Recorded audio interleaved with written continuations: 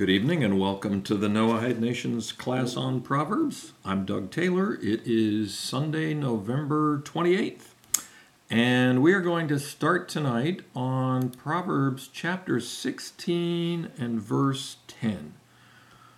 And that verse reads, "It's like a magical charm on the lips of a king. In justice, his lips will not deceive him." It's like a magical charm on the lips of a king. In justice, his lips will not deceive him. So, as we generally do, let's start with what are the questions around that particular verse? Okay, Linda, thanks. What's a magical charm? I mean, that's really kind of an odd term for King Solomon to use in the context of Torah. So what is he talking about there? What's a magical charm on the lips of a king? And why does he use that term altogether? And then in the second half, he starts out and he says, "In justice, his lips will not deceive him." Well, what does injustice mean? And in the last part of it, it says his lips will not deceive him. So we got two different pronouns there. And a question I would have is, who is each of the pronouns referring to? Whose lips and who's the one not being deceived? And yeah, Linda, what does lips have to do with all this anyway? So let's think about a king. What do kings do? They rule. And in a kingdom, the king has absolute rule. In North America, we're not particularly used to exactly that way of thinking because in the United States, we operate as a republic, not a dictatorship. But when you have a king who has absolute power, they can essentially do whatever they want, and people fear the king. So people want to be in the king's good graces. You know, it's not a good idea to get on the bad side of a person with absolute power.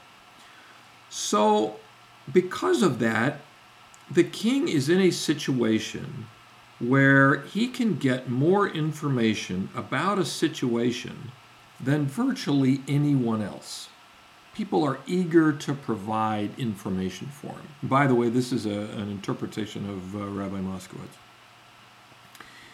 So the king is able to get information from a lot of people. And even people who might argue about something in a court situation, in a kingdom where there's a king, they may be afraid to lie or hide information from a king because the king has absolute power over them, including the power of life and death. I mean, he can say, you're out of here and you're out.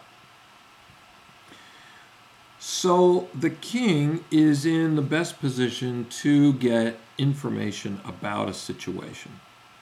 And he can get to that truth essentially better than anybody else. Okay? And Lori and Terry, you've mentioned your translation is, "In judgment his mouth will not deceive." Okay?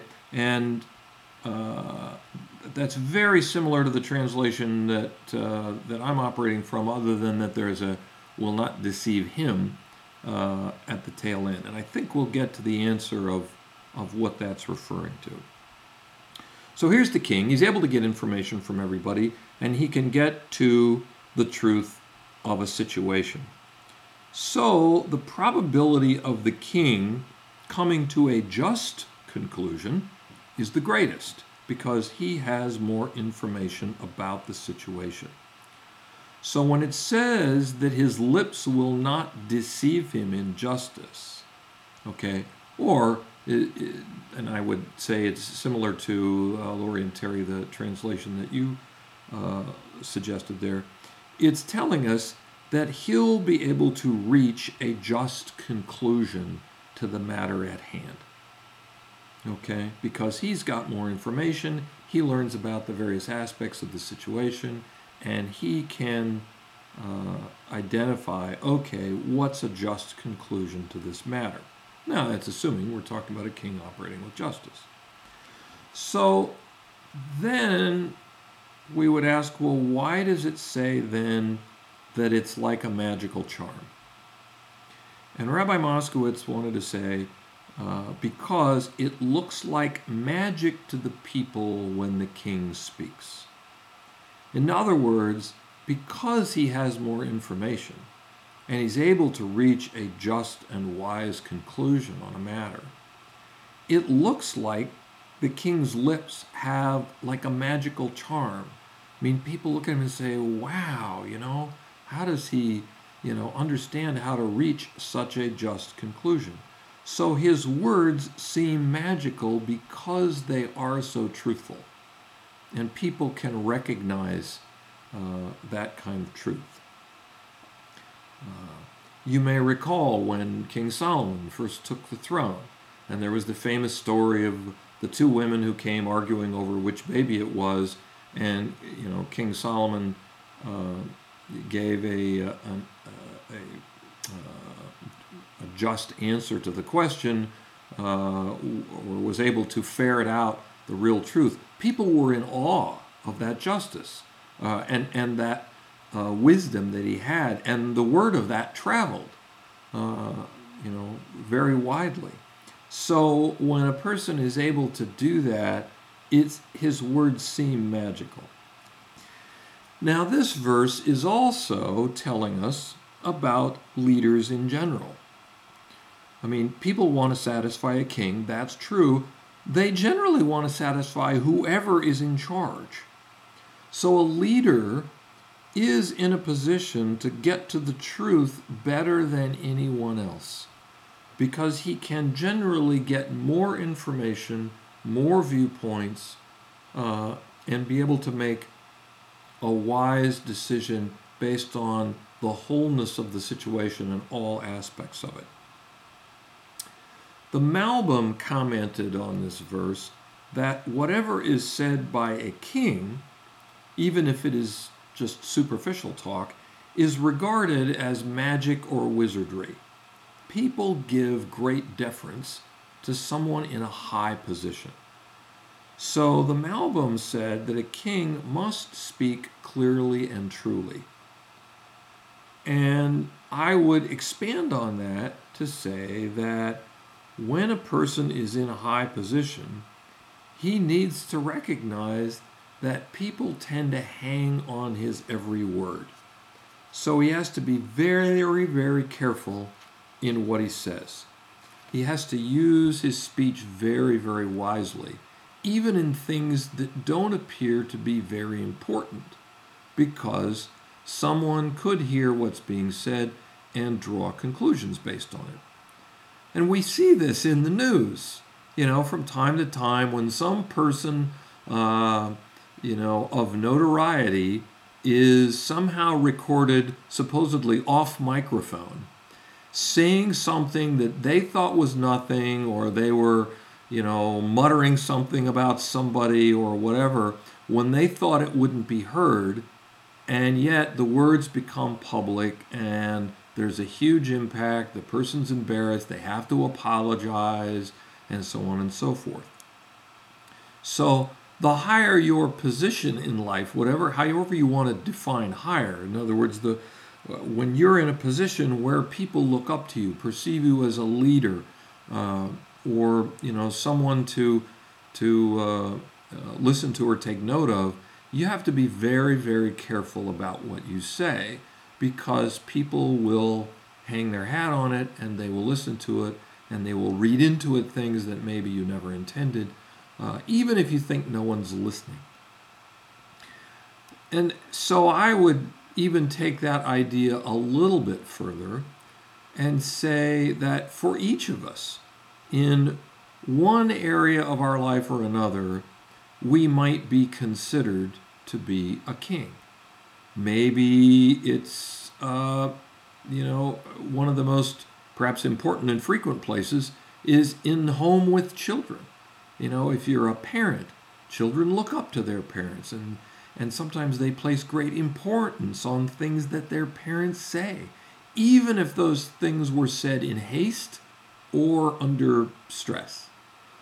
And the same is true for business situations where other people may be watching way more closely than we think and taking, strong cues or drawing conclusions from things we say or how we operate when we don't think we're being watched or how we deal with other people. So I'll suggest that we can learn from this verse the importance of using our gift of speech wisely, and how others, depending on their role and depending on our role, may view what we say with much greater emphasis than we realize. And the more we're in a high position relative to someone else, the more important this becomes. And we can also learn that the more that we are in a high position, the more opportunity we have to learn other viewpoints from people around us and make the best kind of judgment in a situation, whether that's a business situation or a parenting situation or whatever it happens to be. Okay, any questions on this? Excellent, thank you. Okay, so let's go on to chapter 16 and verse 11. And this verse reads, "There is a scale and balances that God uses to measure justice, and his actions are stones in pouch." Very interesting metaphor. There is a scale and balances that God uses to measure justice, and his actions are stones in pouch. So, what kind of questions pop up around that verse? Good evening, Prescott. Welcome. Yes, Goliath. That's a good reference. Jim, his actions are how he weighs ours. That's a good question. We'll have to define what's he using there. What are those scales and balances for, and what are they, and how are they used? And Linda, how can stones be stones here? It seems very, it's very odd. What's one half have to do with the other half, and what's this verse teaching us all together? I mean, it sounds like, well, first of all, what's it saying? And then, if Proverbs is a practical book, this sounds like some statement about God, but how does that help me in my everyday life? And how are actions stones? Or stones' actions? So, a very, very cryptic verse. So Rabbi Moskowitz suggested like this. He said, God's measuring stick is exact. There's no mistaken measurement here. Now, according to the Rabbeinu Yonah, if a king is not just, or the king makes a mistake, you have to understand that the ultimate justice is in God's hands. So the verse is telling us that this is one more way that we don't have control over our lives. But even though it's out of your hands, you could have a question about, well, where is God? If something happens that's unjust, where is God in that situation? Or something that appears to be unjust. And Rabbi Moskowitz suggested that a person has to have faith in the long run that God is just. Okay, we're not proving that here in this verse, but we do have to have faith in that. We have to understand that ultimately there is justice in the world. We just don't necessarily know how it works. So the verse is saying that there are a lot of situations that we have no control over. And sometimes somebody else has control over us. And sometimes they don't want to be just. Or sometimes they may make a mistake. And in those kinds of situations, I may not have control. So I have to rely on the idea that God is just. Now, we know God has set up systems that we all live under.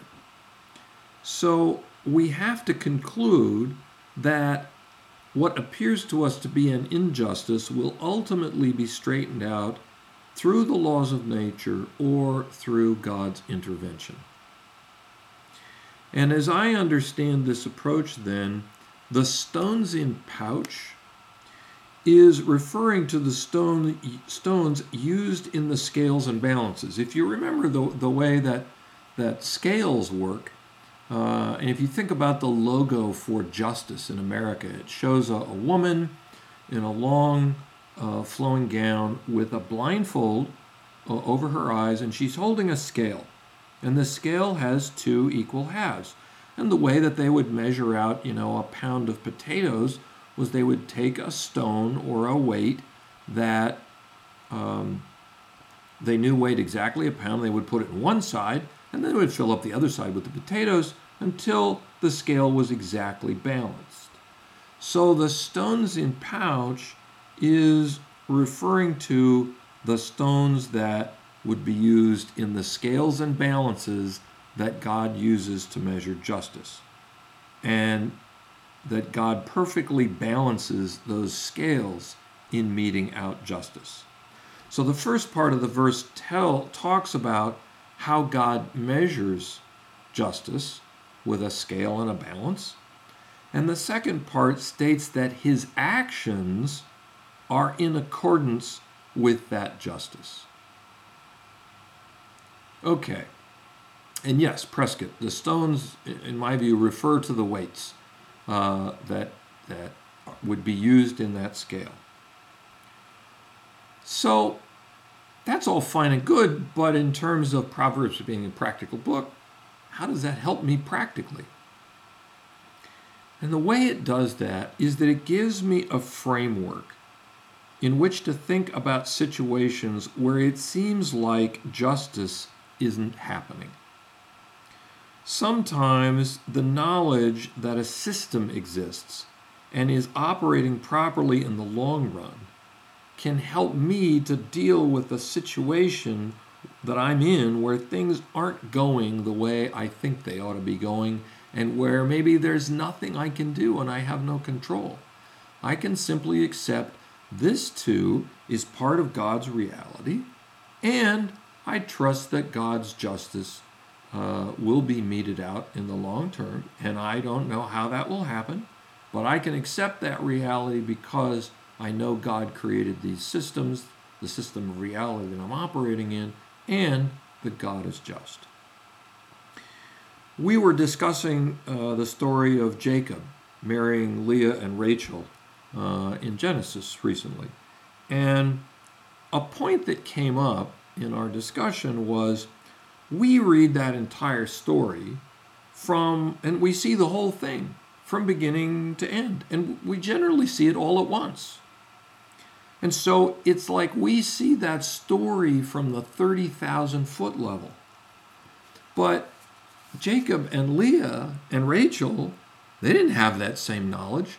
They're going on moment by moment as the story unfolds chronologically over many, many years. I mean, you remember Jacob, goes to Laban, and then he loves Rachel, and he works for her for 7 years, and then there's a switch at the marriage, and he works for another 7 years. And so, at the very least, not counting all the time in the front end and the back end, when he keeps working for Laban, we're talking about a 14-year time period at least. So their view of that story is very, very different. They didn't necessarily know how it was going to turn out. We kind of know, but we have to remember they're on the ground living that one day at a time. Well, that's the way we live in our own lives. We encounter situations in life that are frustrating or that are painful. And when we're right in the middle of them, it can be very, very hard. But if we take this verse to heart, we can remind ourselves that God is just and that justice will ultimately prevail. And we may not see it right away. In fact, we might not even see it in our lives, but it will happen. And that can help us get through the frustration and the pain and accept the situation we're in and, roll with it. How many times have you heard someone say something like, I got laid off from my job and it was really hard, but then that caused me to rethink my career direction and I decided to go down a different road. And now I'm happier than I've ever been. And that layoff was the best thing that ever happened to me, and so on and so forth. So that person has gone through the on-the-ground reality, minute by minute, experiencing all that. And it was uncomfortable. It's only after a period of time, sometimes years, sometimes decades, that they look back and they see a bigger picture and say, wow, that was really, an important turn in my life or an important experience to go through, even though in the midst of it, it was really uncomfortable.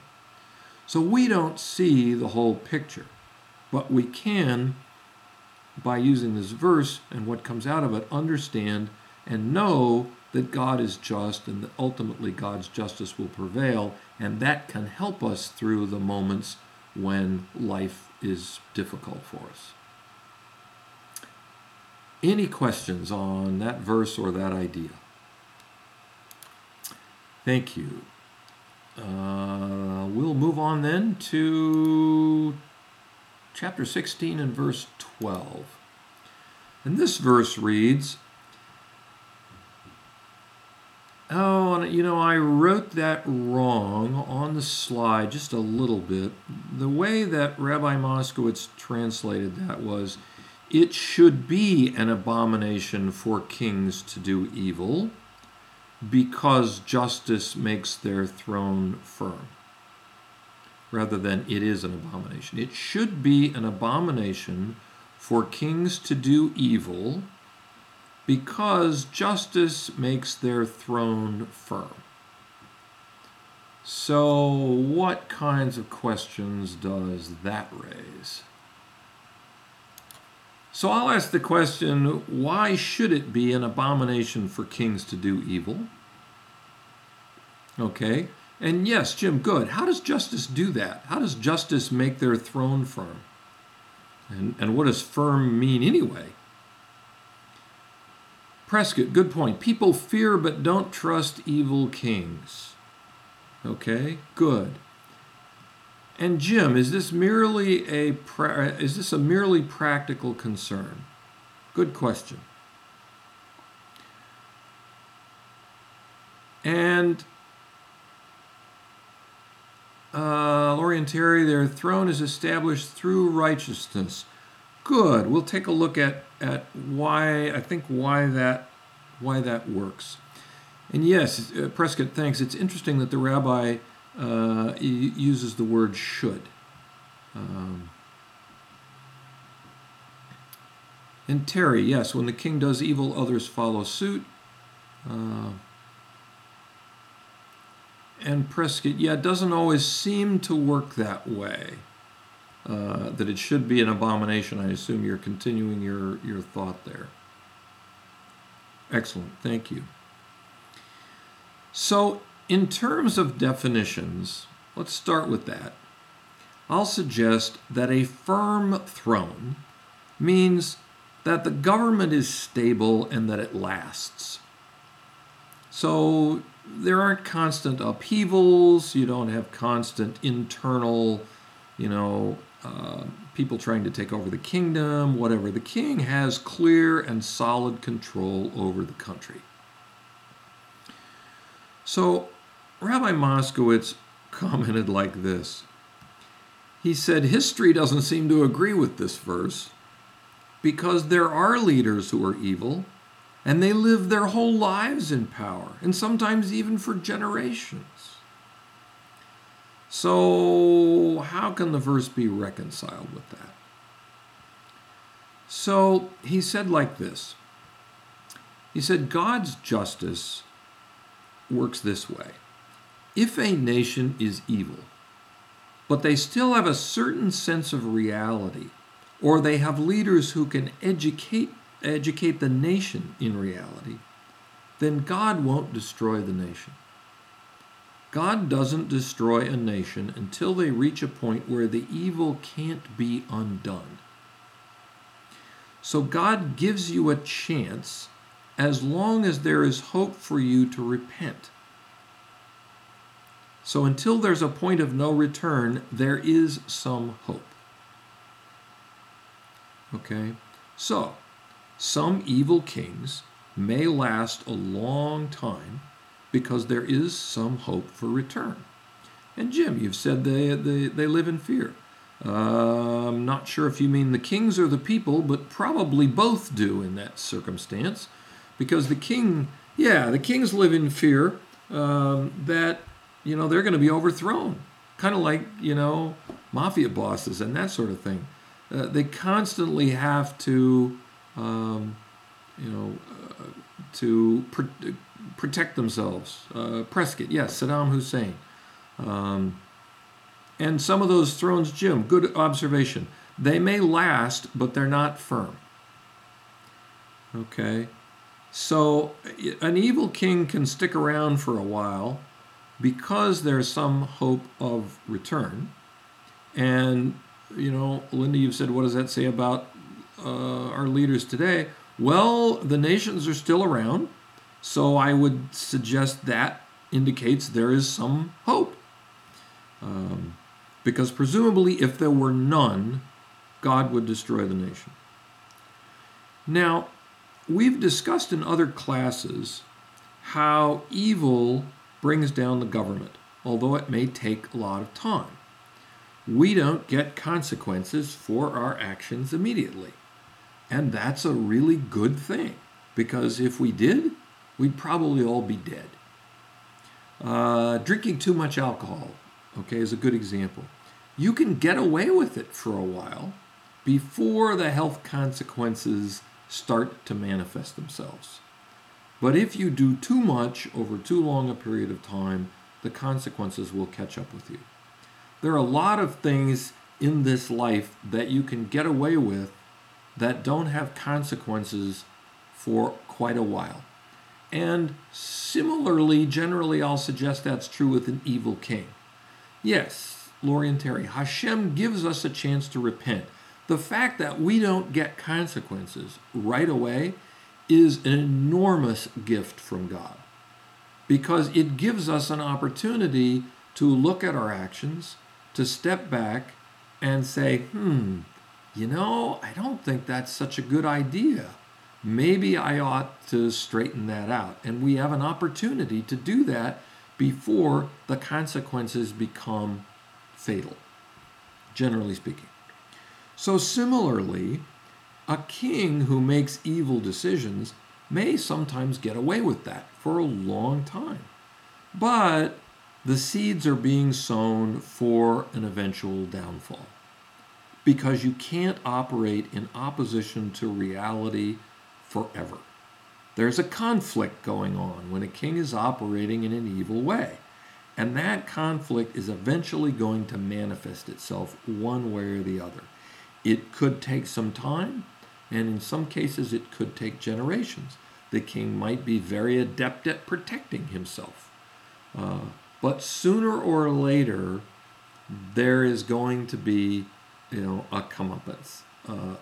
The effect of consequences and the effect of that conflict with reality is going to eventually show up. Now, when we accept that God's system is just, then it's possible to accept the pain of being in the middle of a difficult situation. So, for example, if a king is doing something unjust, and maybe you're in a land where you have clearly an evil king, and you happen to be caught in the middle of it, and you are experiencing pain as a result of that, you can accept the pain by realizing that the system is just. You happen to be caught in one of the particulars of the system, but the overall system is just, and eventually that evil king is going to, face reality. You might even be, a casualty in that, as some people have been. But if you can accept the wholeness of the system and recognize that the system is just, then you can accept what you're in the middle of. Why is it an abomination for kings to do evil? Because it brings about their downfall. And it brings about the destruction of the kingdom. And although, again, that may not happen right away, it is certain to happen eventually unless the king turns around and returns to justice. So, why then does justice make a throne firm? Because the people of the kingdom will trust the king, and they will stand behind the king because they see that he is doing things for their benefit and for the system, not for his own personal benefit. When you recognize a benevolent king who's truly acting in the best interest of his subjects, not amassing a bunch of gold and silver and gold-plated sink faucets and stuff like that, but is using his power to try to do the best for his kingdom, people recognize that and people will trust it. That makes the people want to stand by him and continue to have him in power. He would then be what I would describe as a benevolent king, a king whose first priority is to properly care for his subjects. So the people will recognize that, they will stand by him, they will trust in him, and that will make his throne firm. Okay, any questions on this verse or any of these concepts? Okay. We'll move on then to Proverbs chapter 16 and verse 13. And this verse reads, "The desire of kings is righteous lips, and the king will love somebody who speaks upright." We have a number of verses in a row here talking about kings. The desire of kings is righteous lips, and the king will love somebody who speaks upright. So, what are the questions here? Okay, Lori and Terry, thank you. Who is upright? Yeah. And what are righteous lips? And what's the difference? I mean, is King Solomon just sort of repeating himself? Or is there some difference that he's trying to point out? Because at first glance, these things seem to be pretty close. Okay, Jim, you've asked, does this mean a king will shun flattery? Good point. Good question. Okay. Prescott, you're suggesting this is about advisors. Okay, could be. And Terry, you're suggesting that he would want honest words as opposed to yes men. Excellent. Good questions. And why does a king love somebody who speaks upright once we figure out what that is? So Rabbi Moskowitz suggested that this is a continuation of what has come before in the verses preceding it. The king wants people to talk with him with righteousness and clarity. And it would seem that this would make it possible for him to rule effectively. Okay, and let me pause. Prescott, you're quoting 1 Kings 22:8. And the king of Israel answered Jehoshaphat, "There is one more man through whom we can inquire of the Lord, but I hate him because he never prophesies anything good for me, but only misfortune. Micaiah, son of Amaiah." But King Jehoshaphat said, "Don't say that, your majesty." Yes, so good reference. If I recall that particular spot in 1 Kings, there are a whole bunch of advisors around the king who are basically yes men, and yet he wants to hear all sides of the story. So let's expand on these ideas. Kings like to hear things that are honest and truthful and that reflect integrity, because it makes it easier for them to rule and to sort out what's really going on in a situation. So righteous lips would seem to be exactly that.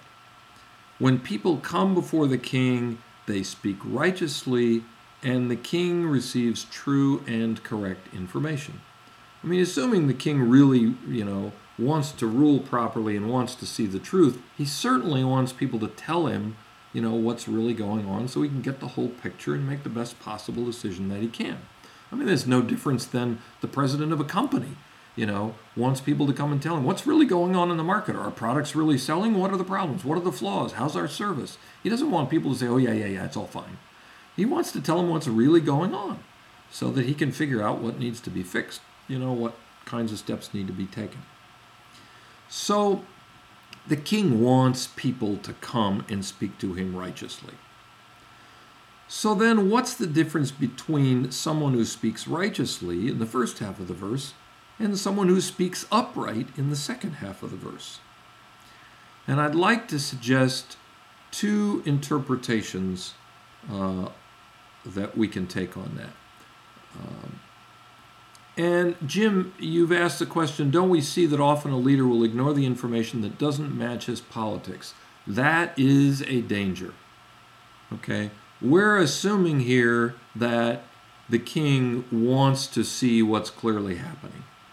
If he's a leader who has an agenda and only wants to hear from the people who have supporting information from his agenda, then he'll essentially be living in a slight fantasy and be headed down a path and not see obstacles or things that could come and hit him from the side, or pitfalls that he's not keeping an eye out for. So a true leader, a real king, is going to want all sides of the issue, even if he doesn't like hearing them. And I would suggest that, if we take a king as a microcosm of our own lives, the same is true for us. If all I want is for people to come tell me all the things that, I'm doing well or that will make me feel good, then I'm not going to get benefit of the people who are going to come along and say, excuse me, Doug, but, you've also been making some big boo-boos here, and they're going to come to bite you if you don't do something about them. So a leader, a true leader, has got to want to hear all sides of the issue and be more interested in seeing the truth than in holding his own agenda or his own position. That takes a certain degree of intellectual honesty. And we see that on a personal level as much as we see that on a political level or a company level or the level of a king.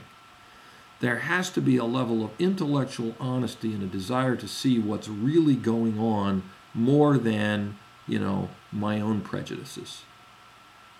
So, very good point. A leader has got to want that. And I think we do often see that leaders, sometimes and maybe more often than not, will tend to ignore information that doesn't match their politics or their agenda or what they, happen to want. So that's an important consideration. So what about this difference between righteous lips, somebody who speaks righteously, and someone who speaks upright? Let me give you two interpretations. In the first interpretation, the first half of the verse is talking about what the king wants. He wants people who speaks righteously. That's his desire. And it makes, as we talked about, it makes his life easier, makes it possible for him to rule more effectively. The second half is talking about his reaction to someone who actually does that, who actually does speak righteously to him. He loves that person. So the first half is talking about his overall desire. The second half is talking about how he reacts to someone who fulfills that desire. So in this interpretation, the phrase somebody who speaks upright is the actual embodiment of the king's desire for righteous lips. So it's somebody who actually does what the king wants. And the king loves him for that. Okay? So that's the first interpretation. Second interpretation, and this follows the Malbim, is there's a difference between righteous lips and someone who speaks upright. And this explains why there's a difference in the first half between desire and in the second half where the king loves someone. The Malbim is seeing those as a distinction. The Malbim suggests that righteous lips in the first half refers to strict justice in civil life. So this is like someone who just follows the letter of the law. Okay? That's it. But he suggests that the second half is referring to someone with higher personal integrity than that, who goes beyond the strict demands of the law and approaches things with a straightforward and honest mind. In other words, not someone who just does, exactly what they're supposed to, but someone who is doing that but is also operating with a proper mindset. So two different possible interpretations of why those are a little bit different. Okay, any questions on those interpretations or that verse? Jim, you've asked the question, why does Solomon want us to know that?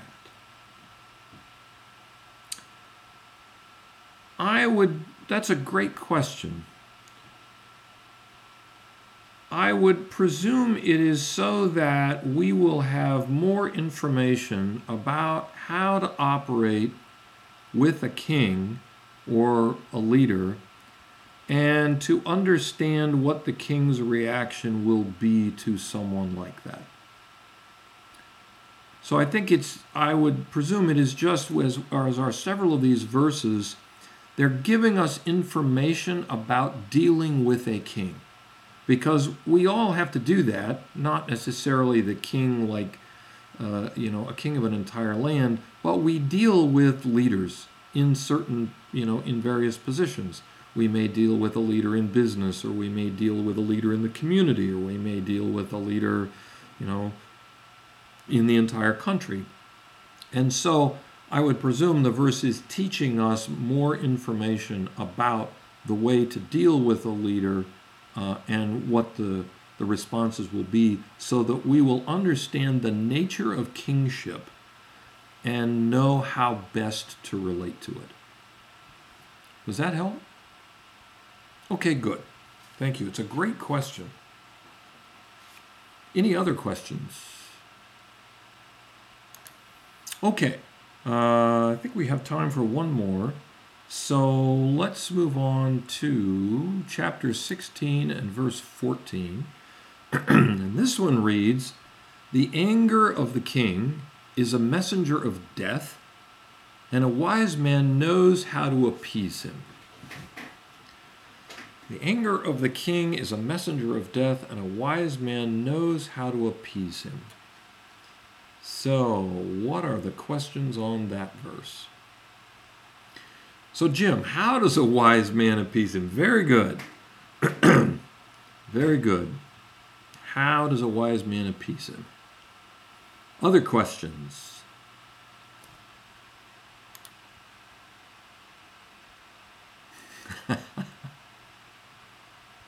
Jim, no, I don't think it shows you're not wise. I think the asking of the questions is the beginning of the wisdom process. So, Linda, you've asked what kind of death? Good question. What does that mean? A messenger of death. What's that about? And I would ask, why is the anger of the king a messenger of death? And as Linda, you've suggested, is the messenger of death a concept, or is that a person? And then in the second half it says, a wise man knows how to appease him. Well, who's the him? In other words, who is a wise man appeasing? And how does a wise man know how to appease him? Okay, and Prescott, you've suggested a good advisor keeps the king from getting angry by what he says. That could be. A good advisor would know probably how best to relate a piece of information to the king, and we'll talk about that in just a second. And at the same time, he would want to be able to tell the king what the truth is. Now, Jim, you've suggested the king seems to be angry already, or else he wouldn't need to pacify him. Okay, good point. And Prescott, yes, he knows, whoever he is, that the king has great power. Certainly the wise man knows that. So let's see if we can unravel some ideas here. Why is the anger of the king a messenger of death? Well, one interpretation would be if the king is angry with you, he can have you killed. I mean, that's probably perhaps the first and most straightforward interpretation of that. And even if he doesn't have you killed, you don't want to have a king angry at you, because it will likely severely limit your options, and it can put you in continuous jeopardy. I mean, imagine living in a land where there's a king who has complete unlimited power and he's mad at you. Would not be a good way to live. I mean, you would always kind of wonder, what's going on, and am I in danger today? What if he has a flare up today? What about this afternoon? Yeah, Lori and Terry, good point. No job, no place to live, no place to hide. You can't get out of the country. He knows where you are. Not a good place to be. Now, the term messenger of death can be, metaphorical, although in a real kingdom it could be literal, meaning that you'll be killed. But you don't want to do something that's going to make the king angry, because, yes, Lori and Terry, he controls everything. Now, since a messenger of death, which would be, if taken literally, would be an executioner, since that executioner is on orders from the king to kill you, it would seem that there would be nothing you can do to stop him. I mean, once the king gives the order to the executioner to kill you, I'll submit that there's not a lot you can do to stop that. So, based on that, I will submit to you that the him in the second half is the king. Okay, and we'll look at another interpretation of him in a moment. But when it says a wise man knows how to appease him, I'm going to say it's not appeasing the messenger of death, it's appeasing the king. And Lori and Terry, you've mentioned your translation has angels of death, and that they could appear at any time. In that case, I don't know whether the Hebrew actually uses the word angels, or whether that translation includes within it an interpretation of the verse itself. So I'm going on the basis of the way that Rabbi Moskowitz translated this particular verse.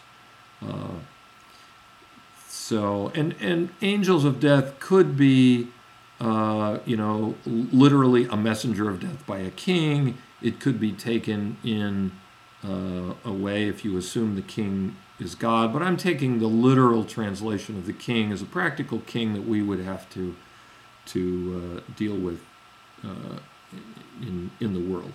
So then the wise man knows how to appease the king. That is, he knows how to appease his anger before he gets to the point of issuing a decree that you should be killed. And how does a wise man do that? I'll suggest because he studies and learns the psychology of people. And knows the politics of the king, because that too is a part of reality. and he's careful to operate in a way that will not bring about the wrath of the king. And this is not dishonest and it's not duplicitous, but rather it's a careful analysis of the situation in order to figure out how best to work within the political reality of the king, the situation, the king's personality, the environment, and so forth. Once upon a time, I was in a business situation, and I had a person working for me, and she was involved in a particular project that a number of people were involved in, and the project had missed a deadline. And she came to me, and she was, a little bit agitated about it, and she said, we have to tell the department head, who was my boss. We have to go tell him, we've missed this deadline.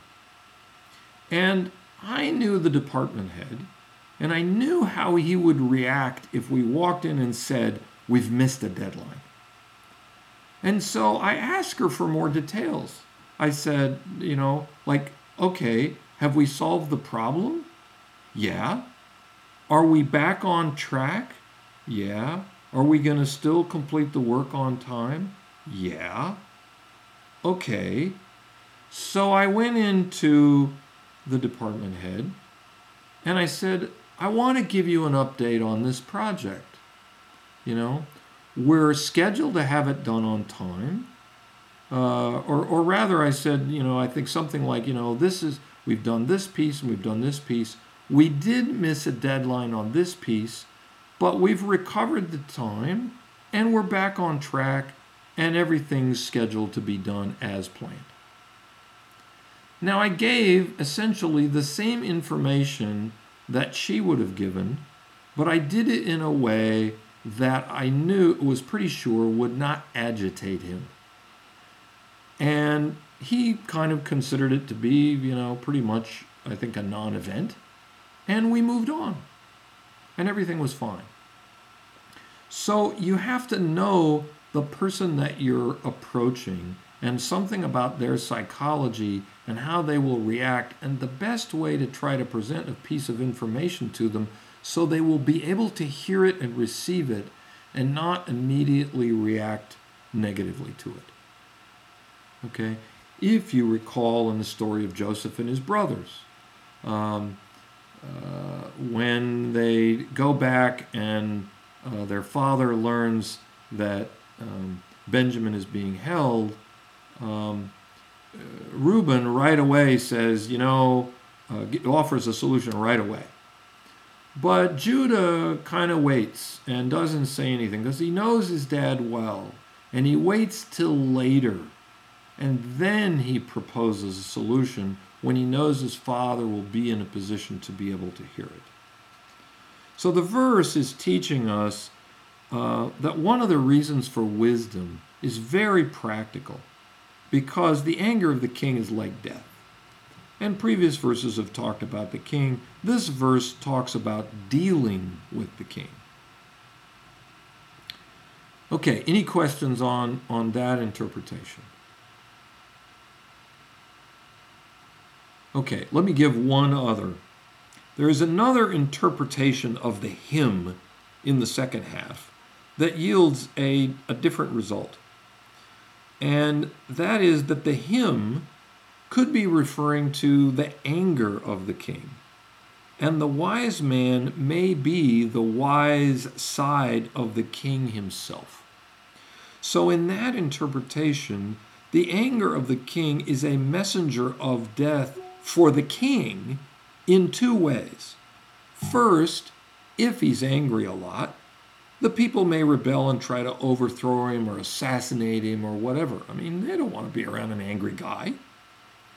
And second, the anger will probably also cause him to make some bad decisions, and they may see that and view it and say, oh, we don't want this guy around. Second, in addition to that, the anger shortens the life of the king, as it does with just about anyone, as we've discussed in some other verses. So in this interpretation, the wise part of the king knows how to appease his own anger.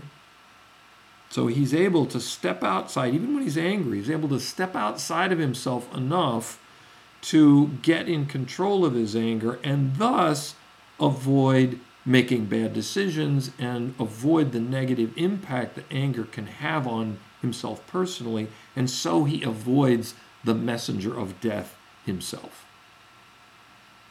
Okay. Any questions or comments on that interpretation? Okay, in that case, we will stop for the evening. Thank you all so much for joining, and I hope you can all join next week. And my best wishes to you all for a good week and a great Hanukkah celebration.